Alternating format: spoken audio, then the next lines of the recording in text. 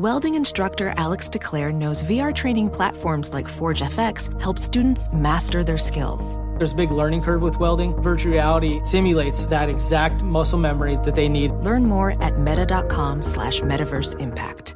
AirPods Pro with adaptive audio automatically keeps out the sounds you don't want to hear so you can listen to your music,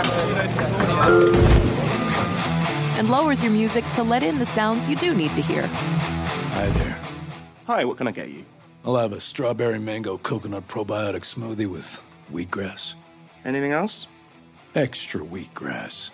Here you go. AirPods Pro with adaptive audio. Available on AirPods Pro 2nd generation when enabled. Discover BetMGM, the betting app sports fans in the capital region turn to for nonstop action all winter long. Take the excitement of football, basketball, and hockey to the next level with same-game parlays, exclusive signature bets, odds boost promos, and much more. Plus, now you can sign in, place bets, and manage your cash balance under the same BetMGM account in D.C., Maryland, and Virginia. With the same username and password throughout the DMV, it's never been easier to play with the king of sportsbooks. Download the BetMGM app today. BetMGM is an authorized gaming partner of the NBA and an official sports betting partner of the NHL. BetMGM and GameSense remind you to play responsibly and offer resources to help you make appropriate choices. Please gamble responsibly. BetMGM.com for terms and conditions. Must be 21 years of age or older to wager. Washington, D.C. only. Please gamble responsibly. Gambling problem? Call 1-800-GAMBLER. This is Holly Fry from Stuff You Missed in History class. The national sales event is on at your Toyota dealer, making now the perfect time to get a great deal on a dependable new SUV, like an adventure-ready RAV4. Available with all-wheel drive, your new RAV4 is built for performance on any terrain. Or check out a stylish and comfortable Highlander with seating for up to 8 passengers and available panoramic moonroof. You can sit back and enjoy the wide-open views with the whole family. Check out more national sales event deals when you visit buyatoyota.com. Toyota, let's go places.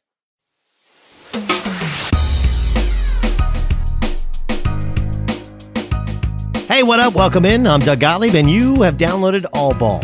All basketball, all the time. I know there's no NCAA tournament, so today is a Friday. We should be recapping all the games. I should be breaking down all the matchups. You should be following me on Twitter, and I should be winning you money.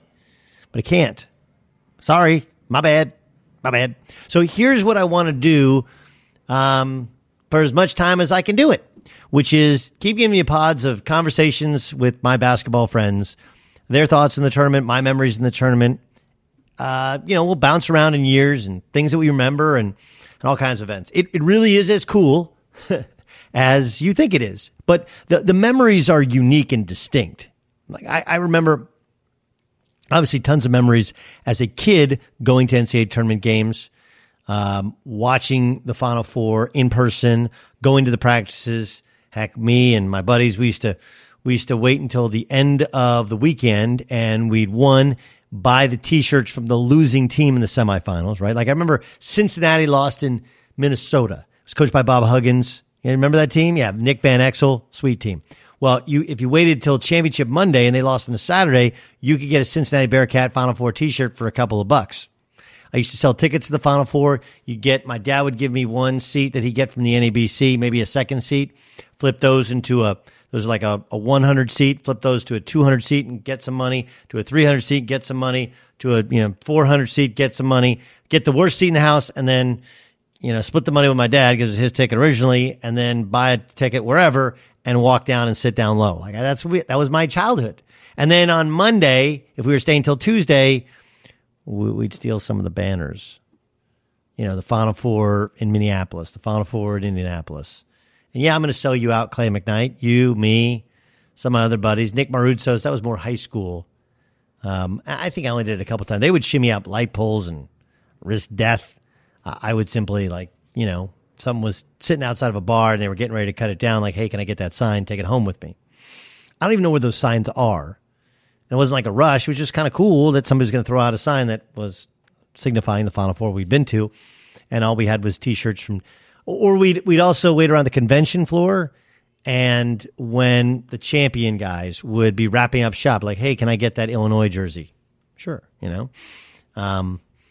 We just hang out there all day. So not having the tournament, not having the Final Four, and this is a place I've taken my son twice to, won't get a chance. I'm bummed. So we'll include you on conversations and things that we've experienced, I've experienced. I'll give you one such experience. 1998 was my first tournament as a player. It was in Lexington, Kentucky. We played George Washington. Shante Rogers was their star point guard. They had a bunch of Russians. Mike Jarvis was their head coach. Played in Lexington. Obviously, Coach Sutton was not beloved in Lexington. But I do this thing with my brain. I don't have a photographic memory. Matter of fact, almost no one has a photographic memory. There's a lot of people who think they have photographic memory, one of which I think is probably listening to my podcast because he works in the same business. And I told him once, like, okay, what color shirt were they wearing and what color tie? He's like, I don't know. Like, dude, a photographic memory, you remember like it's a photograph. Anyway, but I have this thing where I close my eyes to see snapshots of my past. So we land in Lexington. We're an 8 seed taking on George Washington, a 9 seed. And we always had a police escort. I think everybody had a police escort, but I know we did because Coach Sutton was not well liked in Lexington. Couple things. We went out to visit AP Indy. AP Indy is the champion racehorse that just died, but I think it's the most financially successful in the history of horse racing in terms of stud fees. So anyway, just passed away. I remember Coach Sutton like taking us around the farm. Said, we used to have Kentucky ball players work out at the farms. It was a good deal, but nothing's as good a deal as AP Indy, brother. Let me tell you, twice a day, every day. There's a reason that they call him a stud, right? And you're like, oh, wow. Anyway, we stayed at a DoubleTree. Now, the way it works in the NCAA tournament is your hotel, both in proximity and quality, is based upon your seeding within a region. Okay, so if you have the 8 seed, the 1 seed has the best hotel all the way down. And in Lexington, the hotel, which is, I think, connected to the arena, was the 1 seed. That's where Duke was staying. We were staying at the DoubleTree, which to most of you would seem like just a very average hotel. But when you're in Stillwater, Oklahoma, and your road games are in Lawrence, Kansas, and Ames, Iowa, and outside of Austin, nowhere particularly nice, DoubleTree was sweet. We got cookies when we checked in. We had these big jet tubs. And there was a phone right next to the jet tub. And I remember just calling all my buddies, because this is before cell phones, calling all my friends in their rooms. We're like, what are you doing? I'm in my jet tub. What are you doing? I'm in my jet tub. Like, that was honestly the coolest part about that trip. Oh, that. And here's one additional memory. That first year we beat George Washington was the first game. It was like a noon Eastern time game in Indianapolis. No, in Lexington, Kentucky. Noon Eastern time we played. And the cool thing was, we had nothing to do the rest of the day, right? Like, you're a college student, we were playing Duke, so we knew how to prepare for Duke. But I don't think Duke played right after us, or we didn't stay and watch Duke. They didn't play till the night. I don't remember exactly how it worked. But I just remember that we got done, and we didn't have anything to do the rest of the day. And there was like an Applebee's in our hotel. We had a team meal that night. So you get back to the hotel after media and everything. It's like 3:30, and you're just watching ball on TV. And I saw Bryce Drew hit the game winner against Ole Miss. A bunch of our guys on our team, there's some Arkansas dudes that were on that Ole Miss team. I don't know if Ansu Cisse was it Keith Carter? Ansu Cisse? Like, that was a good team. Good team. Anyway, I remember hitting, and that shot, that game was actually in Oklahoma City. So I remember watching that game. Anyway. Fast forward to losing to Duke, and we'll talk a little bit about Duke with my brother who's going to join us, Greg Gottlieb. That Duke game was phenomenal. Me and Wojo kind of got into it. They had Chris Carrawell. They had Chris Burgess, Battier, Brand. Those are all their freshmen. Rashawn McLeod was a beast. Really hard for us. That was their first transfer, I believe they took. Anyway, we lose to Duke, and we're flying back on the charter. 2 or 3 things I remember. One, our team doctor. Oklahoma State people know who he is. I'm not going to sell Doc out. Anyway, I can't remember even what hurt. My back, my hamstring or something. Anyway, he was like, God, only take one. And he like winks at me and gave me like 5 pills. It wasn't like Naproxen. It was something that had a little kick to it. So we go to Applebee's after the game. We lose to Duke. and I knocked down 2 of those things in a beer.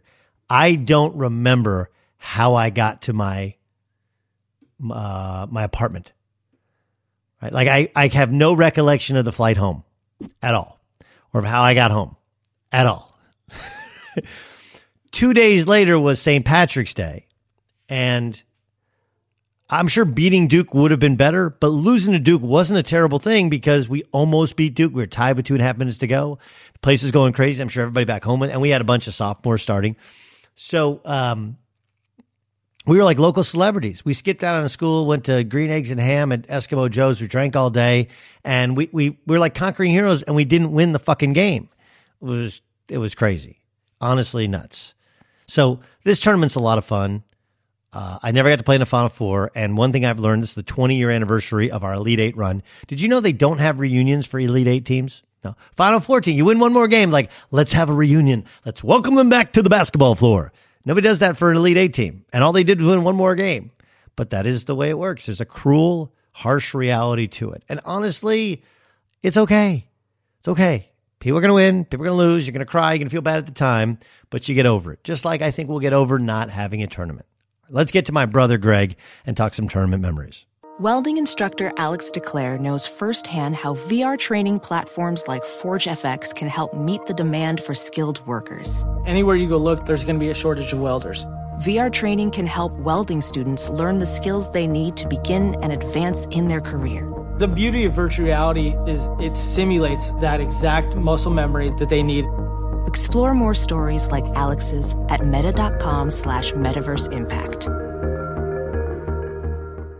Discover BetMGM, the betting app sports fans in the capital region turn to for nonstop action all winter long. Take the excitement of football, basketball, and hockey to the next level with same-game parlays, exclusive signature bets, odds boost promos, and much more. Plus, now you can sign in, place bets, and manage your cash balance under the same BetMGM account in D.C., Maryland, and Virginia. With the same username and password throughout the DMV, it's never been easier to play with the king of sportsbooks. Download the BetMGM app today. BetMGM is an authorized gaming partner of the NBA and an official sports betting partner of the NHL. BetMGM and GameSense remind you to play responsibly and offer resources to help you make appropriate choices. Please gamble responsibly. BetMGM.com for terms and conditions. Must be 21 years of age or older to wager. Washington, D.C. only. Please gamble responsibly. Gambling problem? Call 1-800-GAMBLER.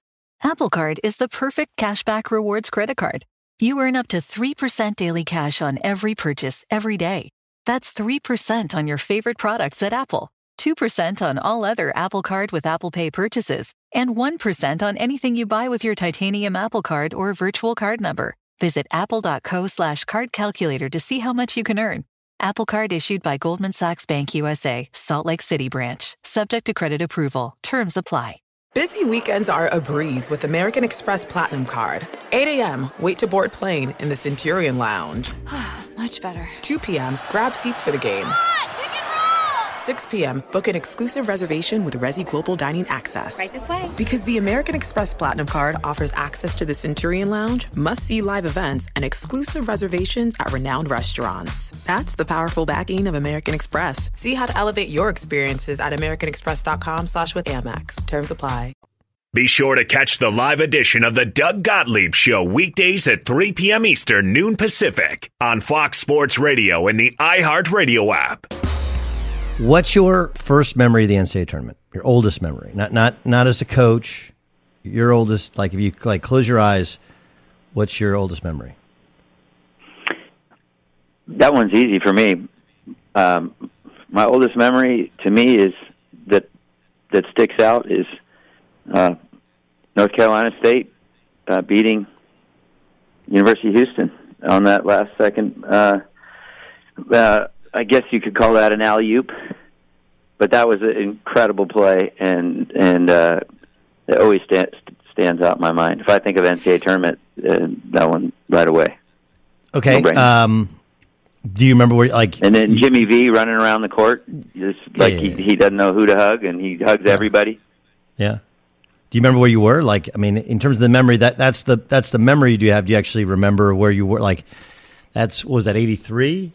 So you were 13? No, you were 11. Any idea where you were? I don't remember that. But you remember how many times we went to what was that sports bar we used to go to? And we used to sit there all day and drink cherry cokes. Silky Sullivan's? That place, right? I don't know if it was Sullivan's, but there was some sort of sports bar, or burger place, or whatever it was, and Silky Sullivan's was in Fountain Valley. It's still there, and we used that was one of the places we used to go. What was the place that Wendy worked at in Santa Monica? There was another one. Did we go to Spoons? You talking about Spoons? No. Wendy's our sister, by the way, if you're listening in. No, what was the sports bar that she worked at after college in Santa Monica? Yeah, I can't remember the name of it. I'll have to text her. I remember my first memory was I remember the Georgetown Princeton game. Okay, so Georgetown Princeton, it was on ESPN, and we were working out at the Anaheim Hilton, or at least I was working out at the Anaheim Hilton, and it was on. And everybody stopped their workout and we're watching to see what happened. And obviously Georgetown finally won the game. That was like the first. Like Princeton won, even though they didn't win the game. That's like my oldest no question. memory. That was an incredible game because it had everybody. No one thought they were going to compete with them, and they had Georgetown on the ropes. Now keep in mind, for people who've listened to the pod with me and you, this is going back like a year ago. So player walk-on Drake, no NCAA tournament. Then you go to Cal Poly San Luis Obispo as an assistant. You guys just go in Division I, no tournament. Sac State, no tournament. You take over at San Diego State. First year you guys won, I'm going to say like 6 games. How many years in did you make it to the NCAA tournament? 5. We won 5 games. Actually, I was at Sac State. We won 1 game my first year at Sac State. Then the next year we won 3.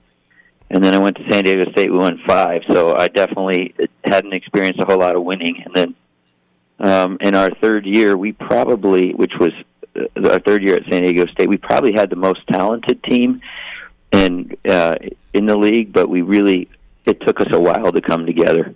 And but when we did, we were really good. We won 7 out of our last 8. We lost to UNLV at UNLV on a step-back 3 from Marcus Banks, who's a heck of a player, played in the NBA for a while. But and we went to the tournament. And this is the crazy story about going to the tournament was the tournament was played, the Mountain West tournament was played in Vegas at Thomas and Mack. Uh-huh. And I think we were the 4 seed or something like that. We won our first 2 games, and we actually didn't have hotel rooms for the last night of the tournament because our school didn't think we were going to be there that long. And so we actually, some of us, the coaching staff, we had to move out of the hotel and stay next door. Because we didn't have rooms, and they had some other event coming in, which is really comical if you think about it. But okay, wait. So this is Steve Fisher's. This is Steve Fisher's third year, right? Third year. You guys, third year. You guys had Randy Holcomb, was a transfer from Fresno State. You had Tony Bland, who's a stud from LA. Al Fox, who was he a walk on? Was he originally a walk on? A walk on the whole time? He was a recruited walk on. Yep. Okay, and this is by his senior year. He averaged 17 If anybody ever sees a picture of Al Fox, he always carried all his money in his sock, even during the games. So you look at any of the game photos, you can see there's a little wad of cash in his sock. But boy, he could get buckets. Mike McHale, where was he a transfer from? Mike McHale he was from Washington D.C., but he went to Porterville Junior College. And then DeAndre Moore. And then Brandon Smith, too, who transferred from Michigan. And DeAndre Moore is a transfer from Vanderbilt, right? That's right, yep. And then you had Tuffy. Chris Walton was a sophomore on that team.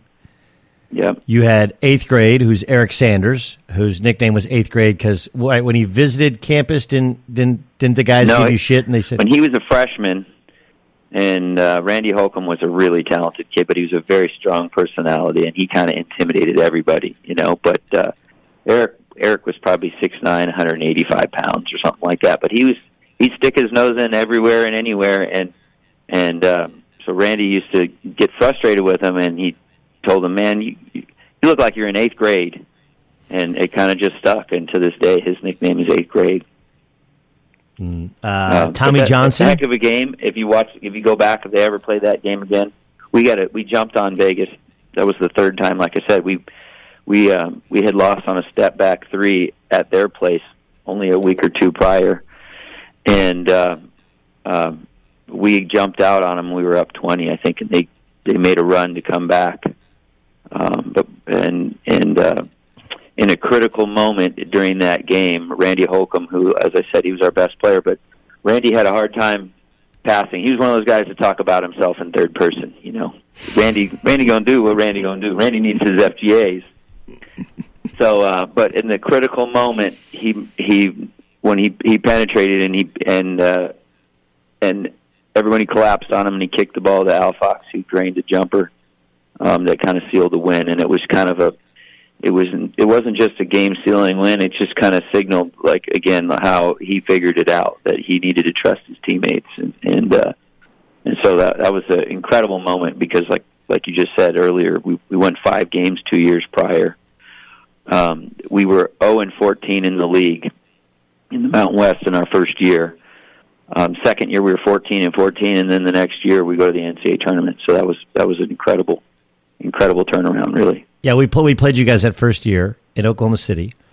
We're up 40-14 at the half, and Coach comes in and he sits up on this desk kind of table, and he looks right at me. You tell your brother they better get some players. They're going to get fired. And I was like, don't worry, Coach. The players, dudes are on the way. They're terrible. By the way, you'd lost in overtime to Vegas, so the step back 3 must have sent it to overtime because you lost 83-76 to overtime about 2 weeks before. You also had beaten Wyoming by 1 point in the semis. Was that a buzzer shot? Do you remember how that game ended? I don't remember, but if I recall, Wyoming was the 1 seed. That's the crazy thing. Wyoming struggled a little bit this year, but we played at Wyoming. I look back, and I believe 2001 and 2002, both they won the league.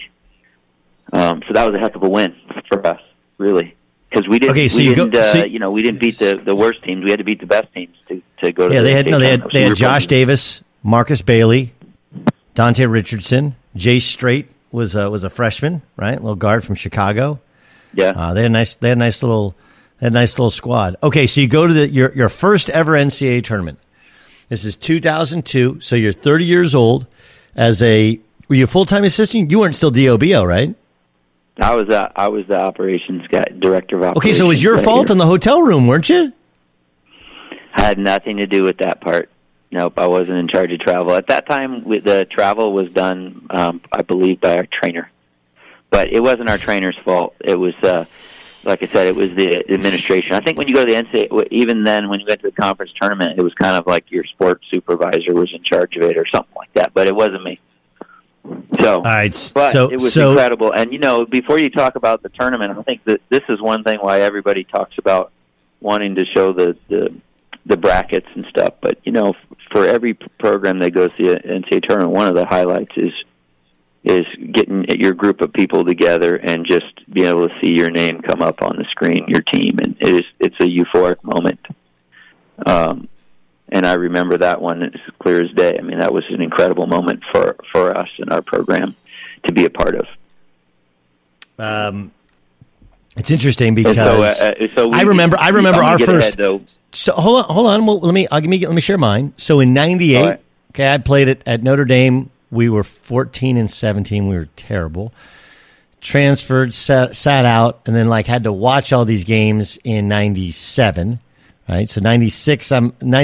We all go to the Final Four in New York, and we sold our tickets. Right, and we watched it in whatever Jim Ornstein's was the dad sports bar. Right.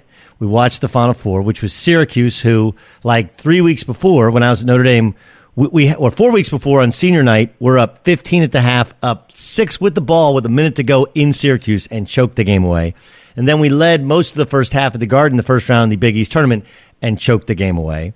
Anyway, Syracuse is the fourth best team in the Big East. They play for national championship. That's 96. 97, I'm sitting out. And among my visits, I visited Oregon. Jerry Green was the coach. Mark Turgeon, Darren Kalish, and what's Tad Boyle, right? And Tad Boyle. Those are the assistant coaches at Oregon. I visited Oregon, and it was awesome. Kyle Milling, whose son now obviously plays in Nevada. Kyle Milling, who played for Dad and played at Santa Barbara, transferred to Oregon. He was my host. So I go up there. I go to Oklahoma State. I'm supposed to go on Tuesday and stay all day Tuesday, Wednesday, and then Thursday morning fly out, go to Oregon, and Thursday night there's the Oregon-Arizona game. So on a Tuesday, I fly out of Orange County like 7 a.m. My flight's delayed. Doesn't take off until like 4 in the afternoon instead of 7 in the morning. I don't get there until late at night. It's like snowy, cold. Oklahoma State's not very good. They beat Texas A&M. I drink beers with Adrian Peterson. It was more about basketball than the visit. I go to Oregon, and Oregon beats Arizona. And Miles Simon, as you know, my oldest friend in basketball, my best friend in basketball, he's on that team, and like he was actually warming up, and I'm sitting, and at the old MacArthur Court, if you're sitting, I was literally sitting in the second row of the bleachers. The players were in the first row of the bleachers, and he's like warming up, and he daps me up. I was like, "What are you doing here?" I was like, "I'm on a visit." He's like, "No way." Anyway, Jerry Green and Oregon beat Arizona. They party like rock stars that night. We go to the Final Four in Indy, and I watch my best friend win the national championship, right? So it's like salt to the wound. 98, we're the 2 seed in the Big 12. We get upset in the first Big 12 tournament game against Texas. It's Tom Pender's last win as a Texas head coach. And they had always played fast and frenetic, and they played super slow and held the ball. And, 5 or 6 crazy things go wrong. Brady Perriman hits a shot and beats us. And so we go from like what should have been like a 4 seed, maybe 5 seed, to like an 8 seed overnight. So I remember when the brackets came out the first time, we're in our old locker room, which is a dungeon, a shithole. And pops up Oklahoma State. We're playing George Washington, Shante Rogers, and then a bunch of Russian dudes.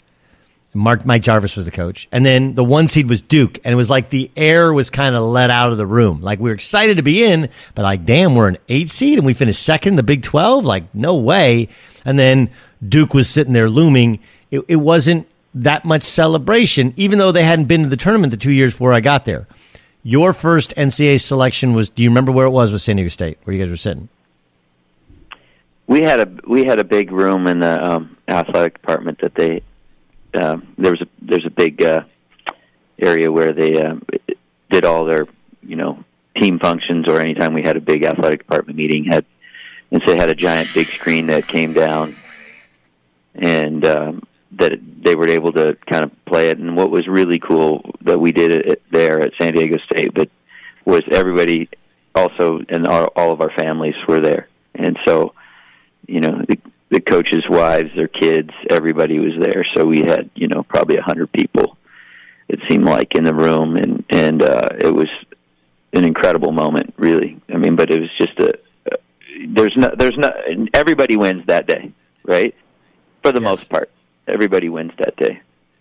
And so,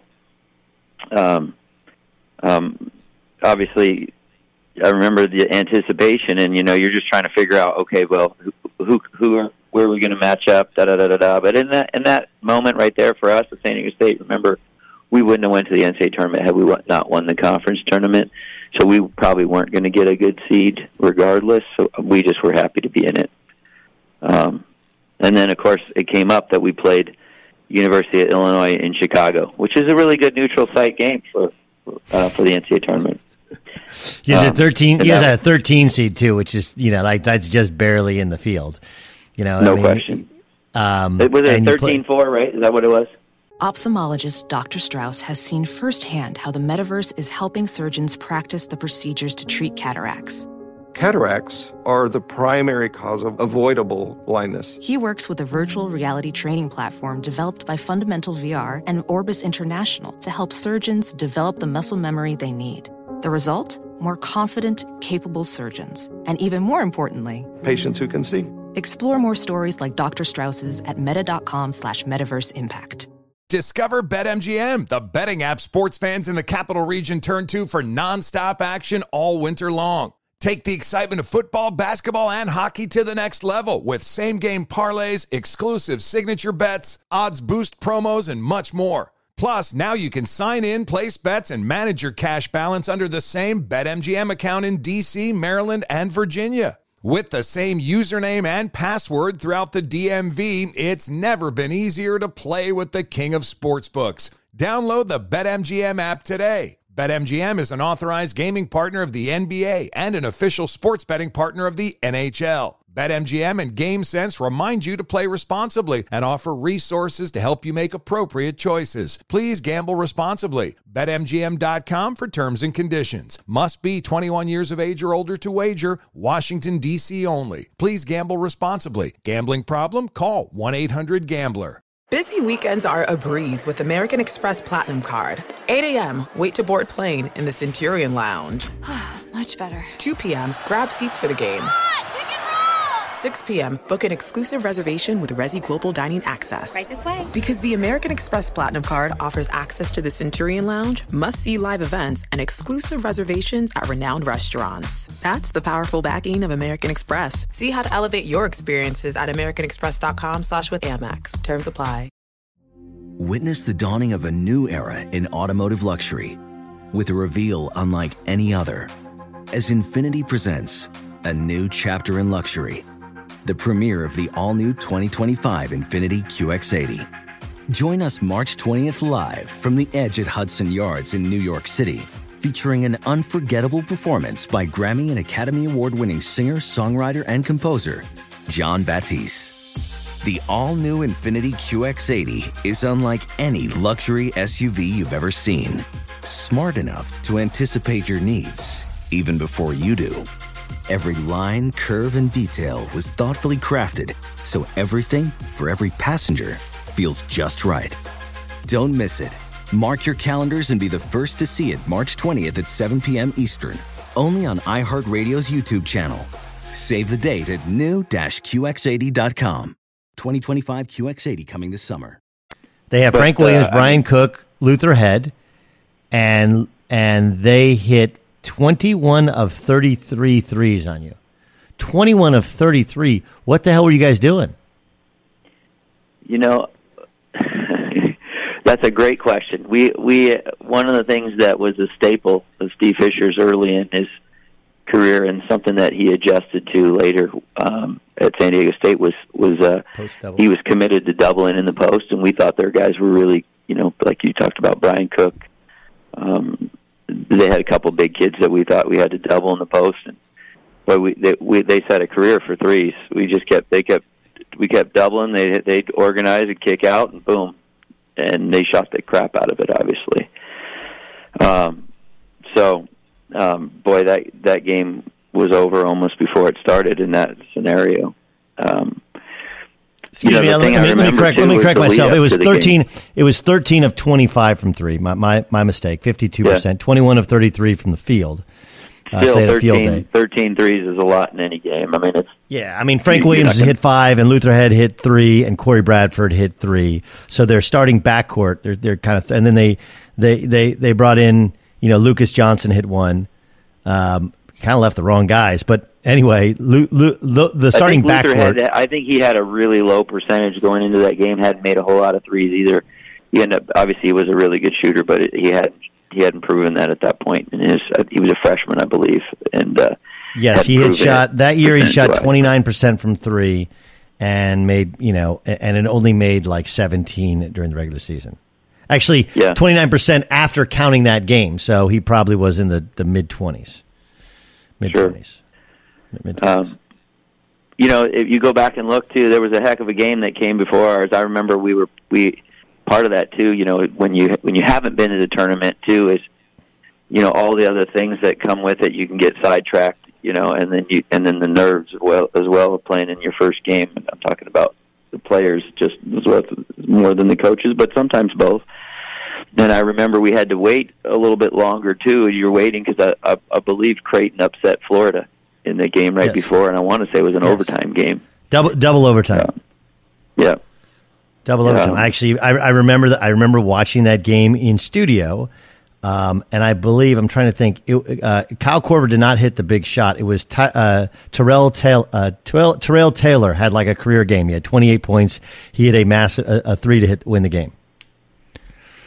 And I just remember watching Florida coming off the court dejected, you know, and your team's waiting in the hallways to come out, and they're walking back, and you're like looking, oh my God, this is, you know, wow, Florida, as good as Florida is, and they're done, and you know, you're just not used to it. But I think the more when you start looking at the tournament, people don't realize this maybe from the outside looking in, but there's no bad teams in the NCAA tournament.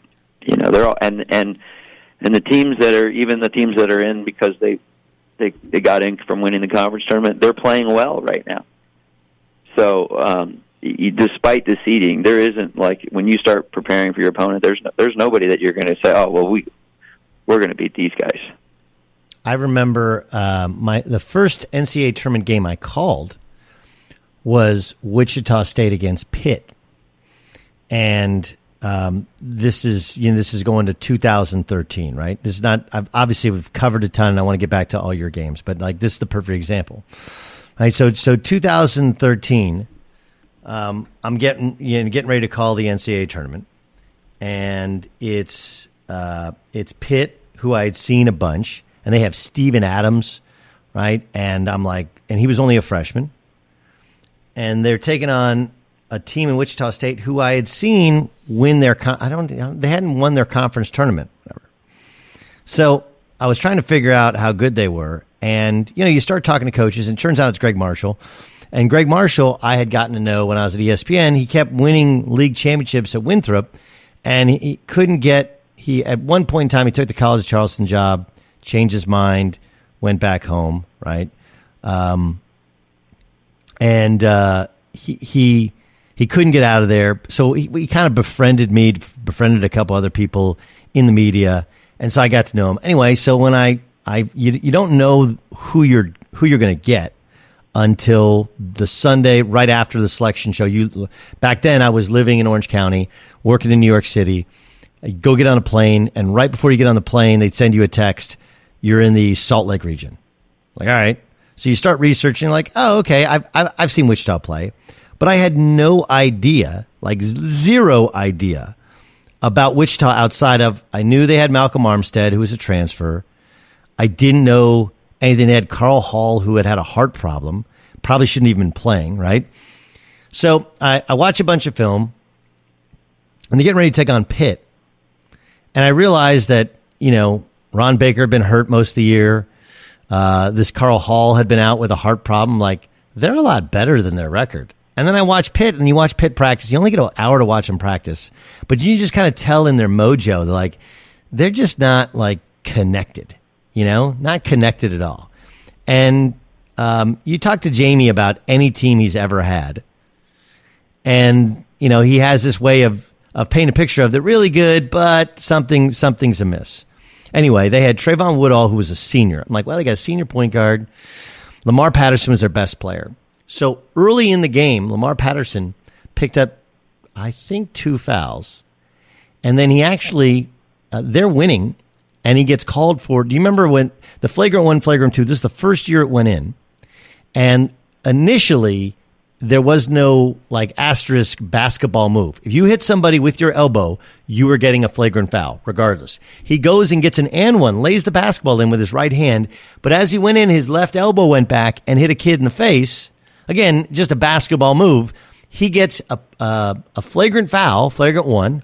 That's his third personal foul. So they wipe the basket off. That's 2 points. They make the 2 flagrant shots. That's 2 points. It's a 4-point turnaround. And the best player for Pitt ends up sitting out, right? The game became a laugher after that. Like, Wichita kicked the shit out of him. Trayvon Woodall was like 1 for 12. It's a terrible game. You know, again, Steven Adams was a monster, but they almost never threw him the ball, and that was like one of the things you could see, like in practice when they talk about it. Like, they all kind of thought he was a goof, and he's too young. Meanwhile, like, here I am falling in love with Clay Anthony early, who dominated, and Malcolm Armstead. And I'm like, dude, and Ron Baker didn't even play well, and they win by 15 going away. Was there a play? Maybe not that game. Was there? Because I still think, maybe I'm crazy, like the very next game when Wichita beat Gonzaga, people forget that Gary Bell got hurt in that game, barely played. Sure. And Gonzaga was the 1 seed and almost lost to Southern. Southern was tied. This is the second game I've called in the NCAA tournament. It's me and Spiro Ditas, and we're in Salt Lake City. And the Southern band is awesome. Like, they sound different. They feel, they take over the whole arena. We're like, man, who gives a shit if they can play? Southern band is awesome. And the coach is cool. And anyway, they're like leading with 4 minutes and change to go. And Spiro and I are like, oh my God, we're going to call the first 16-1 upset ever. We're freaking out. And Gonzaga survives. Well, Gary Bell got hurt at the start of the next game, and Wichita ends up beating them. They hit a bunch of threes, and they beat them. Can you think of a moment in it? Because you only won one. How many NCAA tournament games you played in? I'm going to say 5 just off the top of my head, but that I might be wrong, maybe 6. But the only one we won was beating Louisville in, I guess that's 2008. No, 2009. We beat Louisville by 20, which was a heck of a win. But like the Indiana game, when you were at San Diego State, what year did you play in Indiana? That would have been 2006. 2006, and we were up 10 in the second half with what we thought was full control of the game. Was there a play where it got away from you? Well, we were up 1 with under a minute to go, and it may have been under 30 seconds. I can't remember off the top of my head, but all we had to do was get one stop. We had to get one stop, and their shot clock was kind of running down, and they threw a skip pass from the kind of the wing to the top, and arguably our best player, Marcus Slaughter, deflected the pass, and he thought he deflected it towards our basket, and the ball kind of just had a weird spin and went straight up in the air and kind of went behind him and ended up going right back to really their best shooter. He turned around and banged a 3. And Robert really, Vaden? Marcus is 6. Yeah, Vaden. If Marcus just lets the ball go through and doesn't go for the steal and it arrives on the catch, Robert Vaden doesn't get the shot off. And we win the game. But, that was a critical moment, and those are the kind of moments you never forget, too, right? So no, not at all. I mean, you don't forget. Like, I remember, and I know we're bouncing back in time for people. In '98, our second game, we played Duke, and it's a hard fought game. Me and Wojo got into it. Right? They have Burgess, Brandon, Battier. They're freshmen. They were a good Duke team. We were much better than our seeding, and we had older for a team that was picked last in the Big 12. I mean, it was a joke that people didn't understand. We had Desmond Mason, who obviously was a 10-year pro, and we had Brett Robish, who was a fifth-year senior, transfer from Illinois. His dad was a pro, and he played a long time overseas. He's a stud. You know, we had Adrian Peterson, who was probably the second to Paul Pierce, the second best wing in the Big 12 that year. Me, Joe Atkins. We had a really good team. We're tied with 2.5 minutes to go in Lexington. And I'm coming up the court, and everybody's on their feet.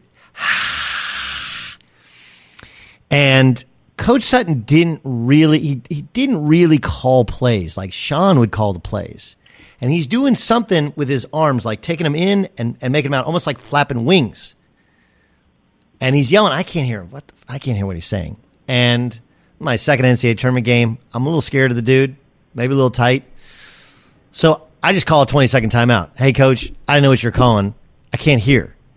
Can't hear you. And and honestly, I had been on them all year. Like, can't we have, because one of the things that John McLeod had, and her name was, he would have a hand signal for every play, for everything you did. And he would do this weird shit where he'd like cover it up with his jacket, like somebody from the stands is watching. He'd like open up his jacket pocket and put a 2 out there. It was almost like a baseball catcher. Start whistling.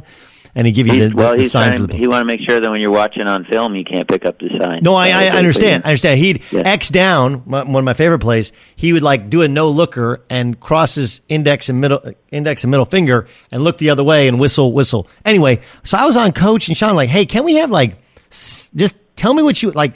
Otherwise, I'm going to run what I want to run. And like, no. We want you to do what we want you to do. Like, okay, give me a hand signal because it's loud. It's loud. And I never got a hand signal. Anyway, so I call a timeout, and Coach's like, I was just telling you to spread out, and you call our last timeout. I was like, sorry, Shit, man. I couldn't hear you. My bad. Anyway, we come out of the timeout and we run Cowboy Fade. Now, Michigan State runs the same play. Cowboy it's Cowboy series it's the old kind of 2-1-2, hit the guy in the middle, the two guards cut, the wings, we put the bigs out wide, and they go dual pin downs. Michigan State runs it, they always cross those guys. But the fade, which is like a double flare, right, where the guards cut like they're cutting hard towards the basket, and the big guys set dueling flare screens. And a lot of times you get the slip, or if they chase over the top, you'll get a lob. So they chased over the top on Adrian Peterson, and I throw it, and he catches it, and he's going towards the basket. And I don't know if Rashawn McLeod was closing or Battier was I can't remember. But shit, he did not. He should have just gone up and dunked it, or tried to draw contact, and he kind of tried to shoot a floater, and he missed it. I'm like, oh, shit. Like, that was our moment. Tie game. We'd fought back, playing against Duke, and he kind of shot a floater. They come down, they throw it into Rashawn McLeod, and we were post-doubling, he just went too quick. He was too good a post player for Desmond Mason to guard. We come down, we run another play for Pete, and it was kind of the same thing. We called a Russian, which is just, it's like an old inside triangle. And, like I catch on a wing, we put Atkins in the strong side corner, so there's no weak side help. Peterson's the strong side block. He screens away and then comes off a pin down. And, he's 17 feet in, curling off a pin down. He's fucking money. And it goes in and out, right? So like you remember those individual plays more so than anything else on how you lost a game.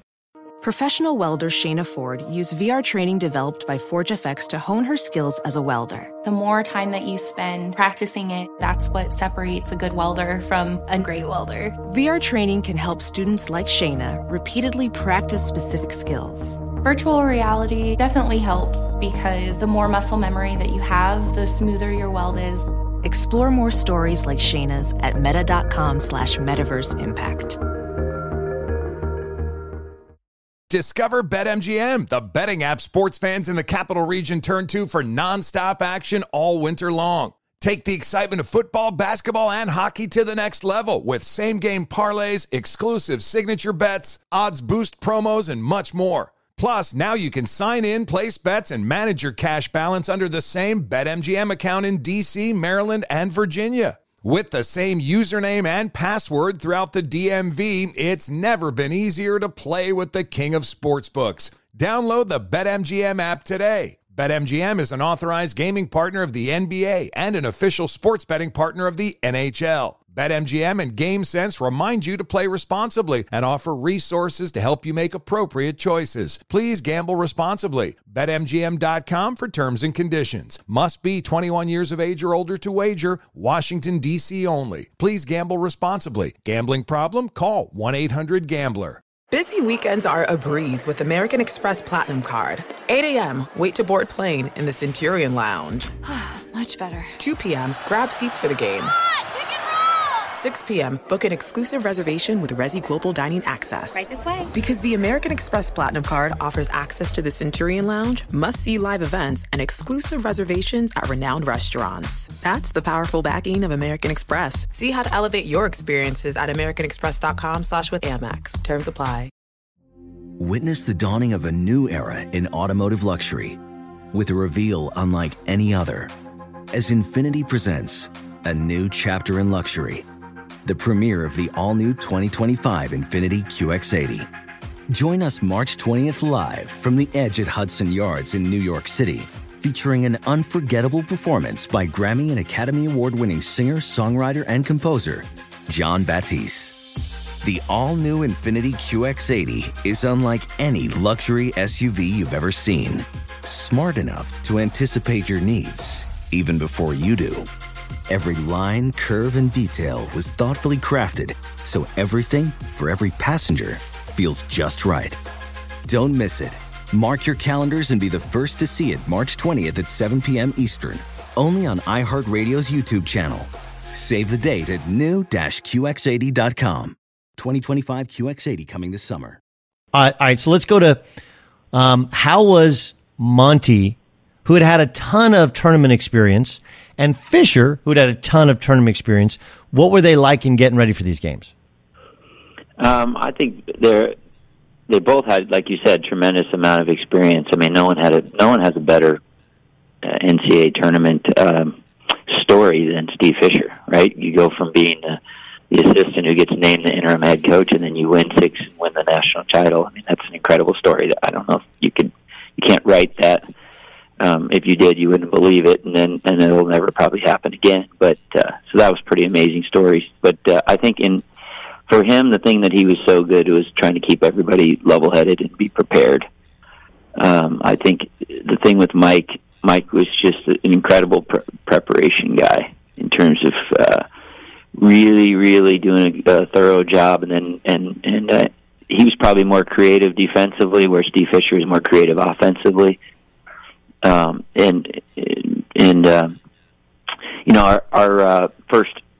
first NCAA tournament that we went to with Mike Montgomery, we lost to Maryland. But the second year we played Louisville, and they had a really good low post guy. I can't remember his name off the top of my head, but they were really, really good low post guy. And we decided not only to double him, but we had our 4-man guard him, and then we doubled with our center.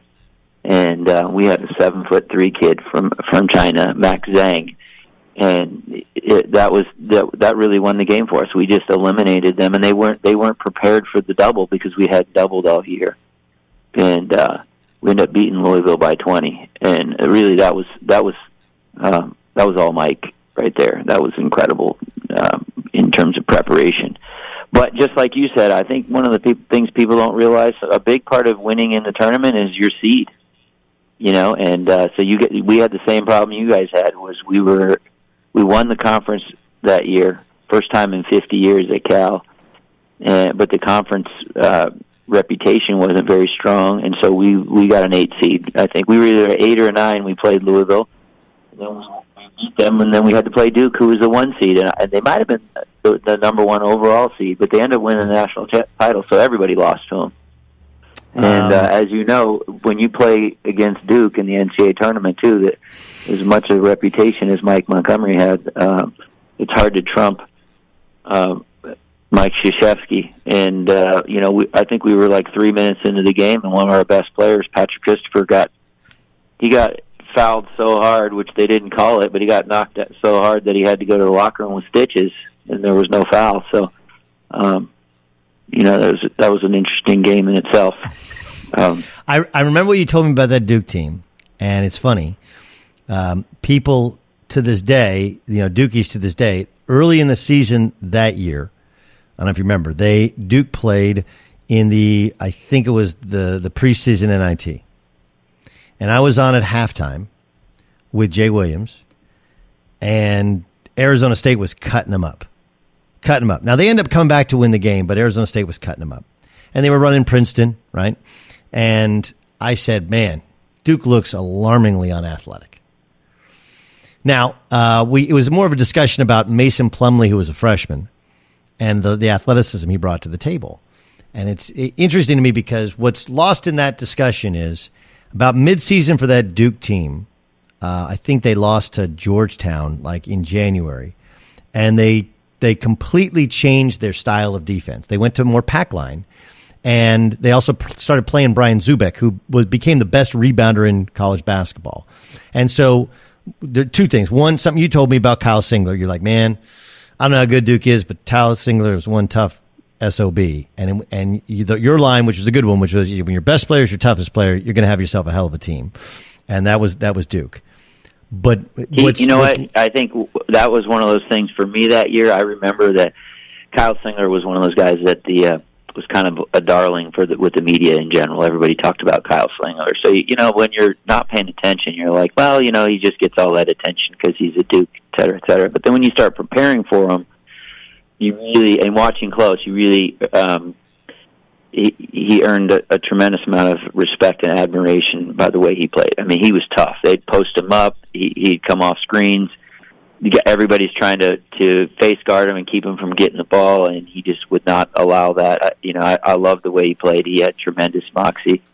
But like you said, Zubek really was a huge factor, especially in the NCAA tournament. He developed into a low post scorer. Duke doesn't really traditionally throw the ball to their post that much. They were going to him hard in the NCAA tournament, and what he was doing a great job of was getting the ball deep. And the other thing they did a phenomenal job on with that team was on any of their offensive rebounds, they couldn't get the ball. If they weren't facing the basket, they did a great job of keeping that thing out for threes. Yeah, and they got that, and that idea was, I mean, they had kind of done that some, but that was the Davidson thing. Like Davidson, remember when they went to the Elite Eight, they called them daggers, and they practiced it every day in practice, which was you get an offensive rebound, you kick out because it's just nobody tracks shooters. And that was if you look statistically, that Duke team was the best offensive rebounding team in the country. Zubek was a great offensive rebounder. Even when they beat Butler in the national championship, they only hit 5 threes, but Zubek had 6 offensive boards in that game. But that was their thing. They changed the way they played because Duke had always climbed into you defensively, super hard hedge, up in the passing lanes. And that team, you had John Shire, he wasn't doing that. Kyle Singler, he wasn't doing that. Lance Thomas was like an Energizer bunny, but he was a big. Zubek. So they actually were not a crazy athletic team in terms of the ranginess of other Duke teams, but they found a way to figure it out and played to their strengths. You know what, too? I think, and you're right, I think the other thing that people don't recognize as well from the outside looking in, again, we were an 8 seed. We went to the tournament the year before. We lost in the first round to Maryland. But we didn't have the experience of being in the tournament like Duke had. And so, again, we beat Louisville by 20. That was a phenomenal moment for our program at that time. Whereas if you're Duke and you win your first round game, all right, now let's go get ready for the second game. And so, and I'm talking about just everybody, your coaches, your players, all those guys, you now have to get refocused. It's an incredible thing. The further you go to still be playing and other people are going home or done, and then the magnitude of all the media coverage around each game only grows. And so, that day in between, making sure, again, you got to now get your guys, you got 48 hours to prepare for an opponent that you've never seen before. And really, now all of a sudden it's, it's different. Like when you're playing in your league, you know so much about your other team. You know how to prepare some of the main things that you do you're not able to do. Well, now it's like all of a sudden, you're almost playing people straight up. In that you got a chance maybe with a short prep to take away 1 or 2 things, but you're not even going to know what everybody, what they really are trying to do. And so that makes it really hard to prepare for. But again, the experience factor for a team who's been there and expects to win really is important. So that's what makes it even more amazing for a team like Wichita State, like you said, to win those first couple games, the first time they did it. Yeah, and then they got it wasn't Drake, it was LaSalle, I think, in the Sweet 16, and then they played Ohio State and went to the Final Four. That was a great basketball game. Turned out, and then what's interesting, and again, Greg Marshall, you just said it. Like, I mean, how many people? But we beat LaSalle to go to the Elite Eight. I mean, so everyone kind of needs. No, that happened to us. For those upsets to happen, there has to be a couple of those, right? Where you. No, listen, we had you guys. Yeah, my senior year, so we played Hofstra, Speedy Claxton. I got in foul trouble. I barely played. It was, he got superstar whistle, whatever. We smacked them, Jay Wright's team, by like 40. And then we played Pepperdine because Pepperdine, that was Bob Knight's last game in Indiana. Pepperdine smacked Indiana, smacked them. And I remember you talk about a team walking dejected off the floor. I remember we beat Hofstra and we did the press thing, whatever. And then we were in the hallway, and I knew some of those Pepperdine guys, and they're getting ready to go out, and they just had this look in their eye like, we're going to kick the shit out of them. And they did. I mean, it was a no-doubter. But so we played Pepperdine, and, they played fast and ran like a 1-3-1 zone. We just carved them up.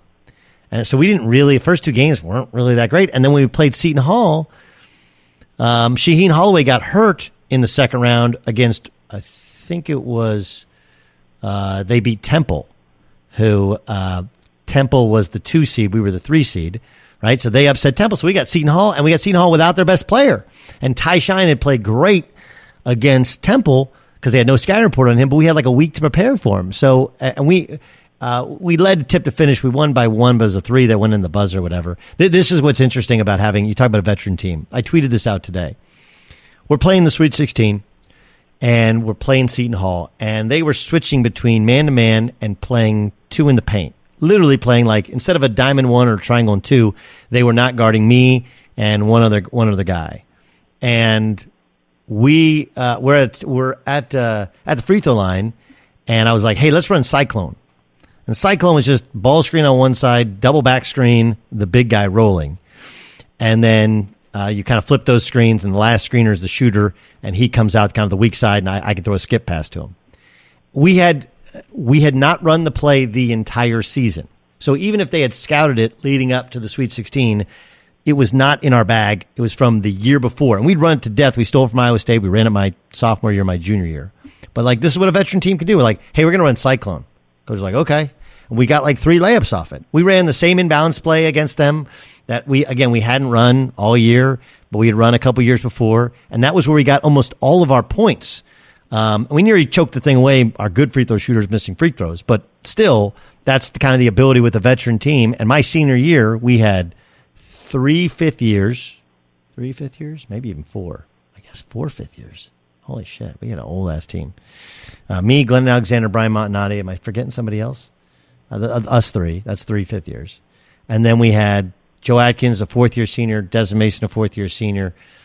Alex Weber, a 4th year senior, and then 1 sophomore, Fred Janssen. We had an old ass team, and we got the benefit. And then we were supposed to play Duke with Jay Williams as a freshman, I think, and they got upset by Florida. And we're like, but here's the crazy part: one of Florida's assistants had come to our practices mid-year because he had played for Coach Sutton. And what's the guy's name? He was the head coach at Arkansas. Why am I spacing on his name? He played at Kentucky. Shit. Yeah, you're talking about Sean's best friend. Yes, he'd come to practice. Came to practice.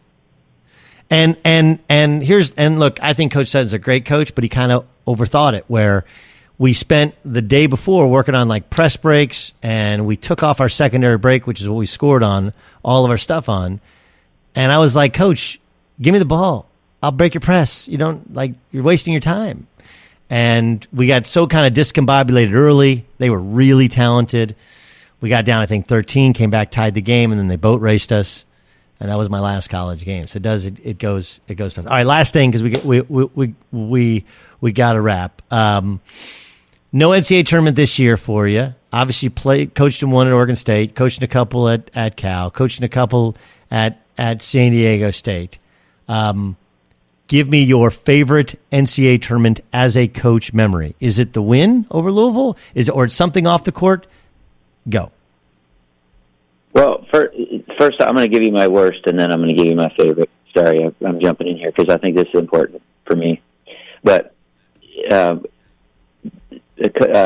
year, we lost our last 2 games at Cal where we would have won the league. We finished second. And if you recall, the first place team, Washington, didn't go to the NCAA tournament, which is unheard of, right? Pac-12 champion doesn't go to the tournament.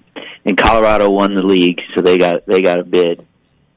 And we go and meet, and like we were talking about, the normal euphoria where everybody's in the room, they call your name. And I just always remember this, as clear as day. But we're all sitting there in our room with our whole team, and everybody's getting ready, hoping our names should be called. We should have been an at-large. And they announced our team name in the play-in game. And we were playing South Florida in the play-in game, and you could have heard a pin drop. And I'll tell you what, that was the precursor to knowing our guys were not excited about being in that game. And, people always talk about the play-in game, those games in Dayton, which, by the way, are incredible once we got there. I mean, it was incredible. Dayton does a phenomenal job, but the first 4 thing, a lot of it is determined by your guys' mentality. Similar to when people go to the NIT. And, I mean, we just got boat raced by South Florida, which was a good team, and I believe they went, I'm not sure they go to the Sweet 16 or they lose in the round of 32, but they won more than one game. But they just they were ready to play. They took it to us, and boy, that was a miserable experience and disappointing, I guess, probably more than anything. But I just remember you could have heard a pin drop in that one.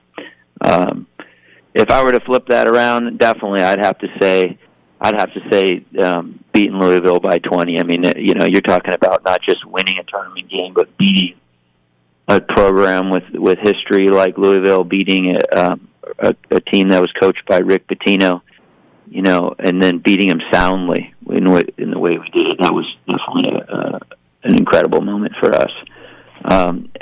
So that, and then probably really at Oregon State, I think I'd have to put that right up there. And I'll tell you, the thing that was different with Oregon State was, we had I think Northwestern was the only program that hadn't gone to the tournament at that point, and we had the longest drought after Northwestern of 25 years of not going to the NCAA tournament. And so for us in year 2 to go to the NCAA tournament,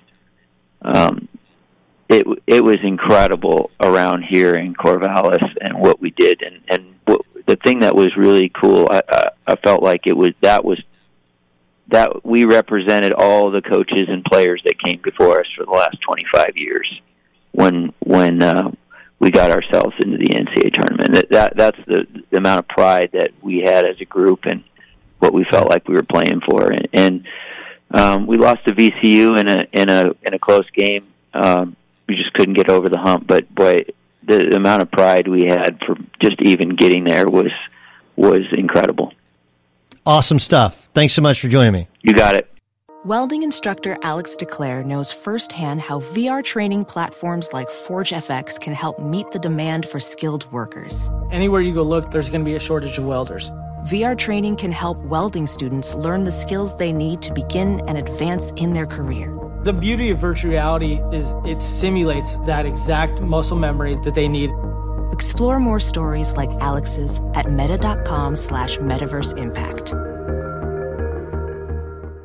Discover BetMGM, the betting app sports fans in the capital region turn to for nonstop action all winter long. Take the excitement of football, basketball, and hockey to the next level with same-game parlays, exclusive signature bets, odds boost promos, and much more. Plus, now you can sign in, place bets, and manage your cash balance under the same BetMGM account in D.C., Maryland, and Virginia. With the same username and password throughout the DMV, it's never been easier to play with the king of sportsbooks. Download the BetMGM app today. BetMGM is an authorized gaming partner of the NBA and an official sports betting partner of the NHL. BetMGM and GameSense remind you to play responsibly and offer resources to help you make appropriate choices. Please gamble responsibly. BetMGM.com for terms and conditions. Must be 21 years of age or older to wager. Washington, D.C. only. Please gamble responsibly. Gambling problem? Call 1-800-GAMBLER. An epic matchup between your two favorite teams, and you're at the game getting the most from what it means to be here with American Express. You breeze through the card member entrance, stop by the lounge. Now it's almost tip-off, and everyone's already on their feet. This is gonna be good. That's the powerful backing of American Express. See how to elevate your live sports experience at americanexpress.com/withAmex. Eligible American Express card required. Benefits vary by card and by venue. Terms apply. Witness the dawning of a new era in automotive luxury with a reveal unlike any other as Infiniti presents a new chapter in luxury, the premiere of the all-new 2025 Infiniti QX80. Join us March 20th live from the Edge at Hudson Yards in New York City, featuring an unforgettable performance by Grammy and Academy Award-winning singer, songwriter, and composer, Jon Batiste. The all-new Infiniti QX80 is unlike any luxury SUV you've ever seen. Smart enough to anticipate your needs, even before you do. Every line, curve, and detail was thoughtfully crafted, so everything for every passenger feels just right. Don't miss it. Mark your calendars and be the first to see it March 20th at 7 p.m. Eastern, only on iHeartRadio's YouTube channel. Save the date at new-QX80.com. 2025 QX80 coming this summer. Be sure to catch the live edition of the Doug Gottlieb Show weekdays at 3 p.m. Eastern, noon Pacific. All right, that's it for this edition of All Ball. We'll have more We'll have more. Don't forget to listen to the Doug Gottlieb Show, 3 to 6 Eastern, 12 to 3 Pacific, on your iHeartRadio app, Fox Sports Radio. Or if you're streaming or working at home now, foxsportsradio.com. You can check me every day. There's also a podcast version of it. And within that podcast version of it, I got a great interview with Bill Self you're going to love. We don't repurpose that on the All Ball podcast. I think there's some legalities with it or whatever. Anyway, download that. It's really, really good. In the meantime, sorry you're missing hoops. Thank you so much for downloading. I'm Doug Gottlieb. This is All Ball.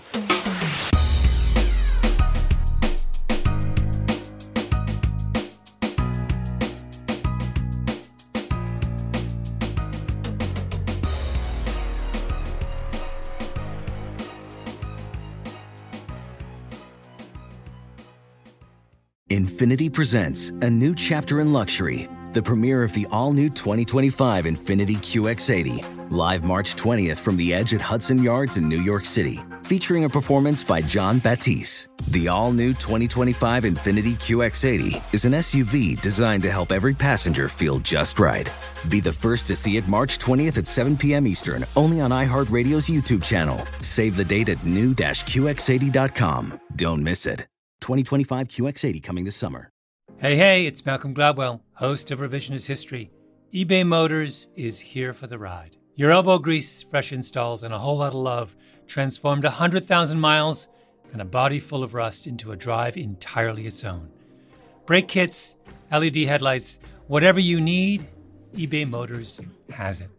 And with eBay Guaranteed Fit, it's guaranteed to fit your ride the first time, every time, or your money back. Plus, at these prices, you're burning rubber, not cash. Keep your ride or die alive at ebaymotors.com. Eligible items only. Exclusions apply. When you're an American Express Platinum Card member, don't be surprised if you say things like, Chef, what course are we on? I've lost count. Or, Shoot that! And even, checkout's not until 4, so... Because the American Express Platinum Card offers access to exclusive reservations at renowned restaurants, elevated experiences at live events, and 4 p.m. late checkout at fine hotels and resorts booked through Amex Travel. That's the powerful backing of American Express. See how to elevate your experiences at americanexpress.com/withAmex. Terms apply. Turns out, a delightfully clean home can make for a delightful start to the day. At Mrs. Meyer's, everything they make is inspired by the garden. With plant-derived and other thoughtfully chosen ingredients, their cleaning products smell like a dream and work like the Dickens, leaving your home sparkly clean and your to-do list tackled in no time. Goodness, there's no better feeling than that. Mrs. Meyer's, rooted in goodness. Visit mrsmeyers.com today.